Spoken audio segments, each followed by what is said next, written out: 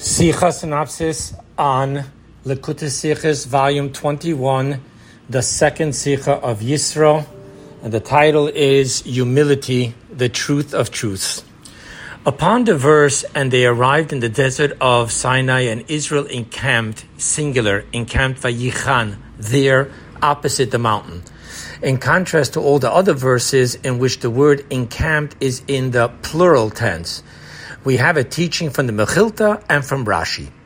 The teaching seems to be one and the same, that in all other encampments the Israelites were not united, while here, at the foot of Mount Sinai, they were. However, a closer inspection reveals that the Mechilta is saying that the norm was that the Israelites were not of one mind, while the anomaly was that here they were, while Rashi is saying the reverse. Now, the Mechilta is focusing on the wording in all the other places being in the plural tense, teaching us that the Israelites were always in a disaccord amongst themselves. While Rashi, in accordance with his simple meaning of the verse, sees the plural tense simply because we are speaking of myriads of people and multiple tribes. It is only from the superfluous word there in our verse, being that the verse could have simply said, and they arrived in the desert of Sinai, and Israel encamped opposite the mountain, instead of saying, and Israel encamped there opposite the mountain, that Rashi now extrapolates that all the word there is teaching me, that the word there is teaching me that in all the other verses, the plural tense is teaching me the anomaly that the Israelites were not in unity. Now, the core difference between the Mechilta and Rashi is that Rashi is speaking of infighting and complaining, while the Mechilta is simply speaking of differences in opinions without fighting or complaining, being that nature has designed everyone to think differently, which is the way it is meant to be, that each grow and evolve in their relationship with God within their own intellectual and emotional structure.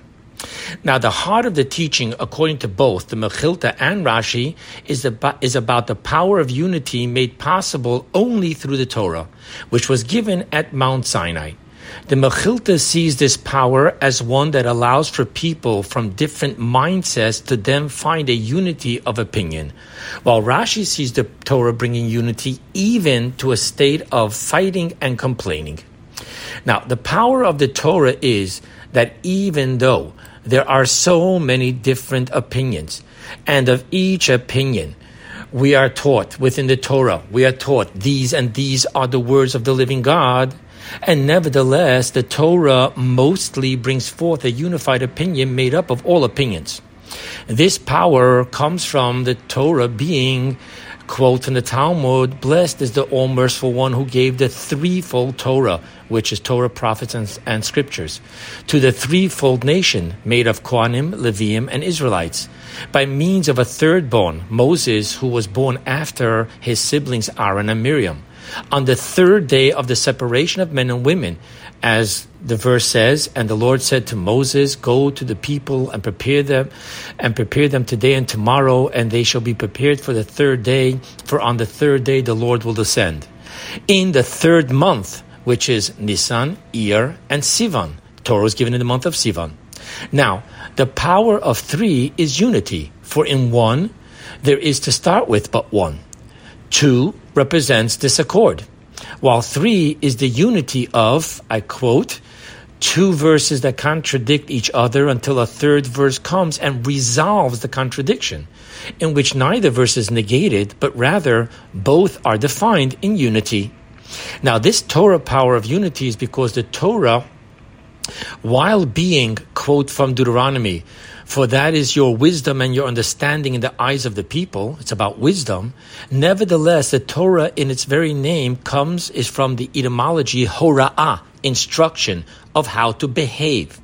The only way to be able to reach the true Torah verdict, which is called the truth of truths, in contrast to all other opinions in the Torah that are called only truth, is through extraneous toiling. Now, the truth of truths of a final verdict is based upon the ultimate truth being, quote, the middle bolt which secures everything from end to end, specifically down to the lowest end, the realm of physical action.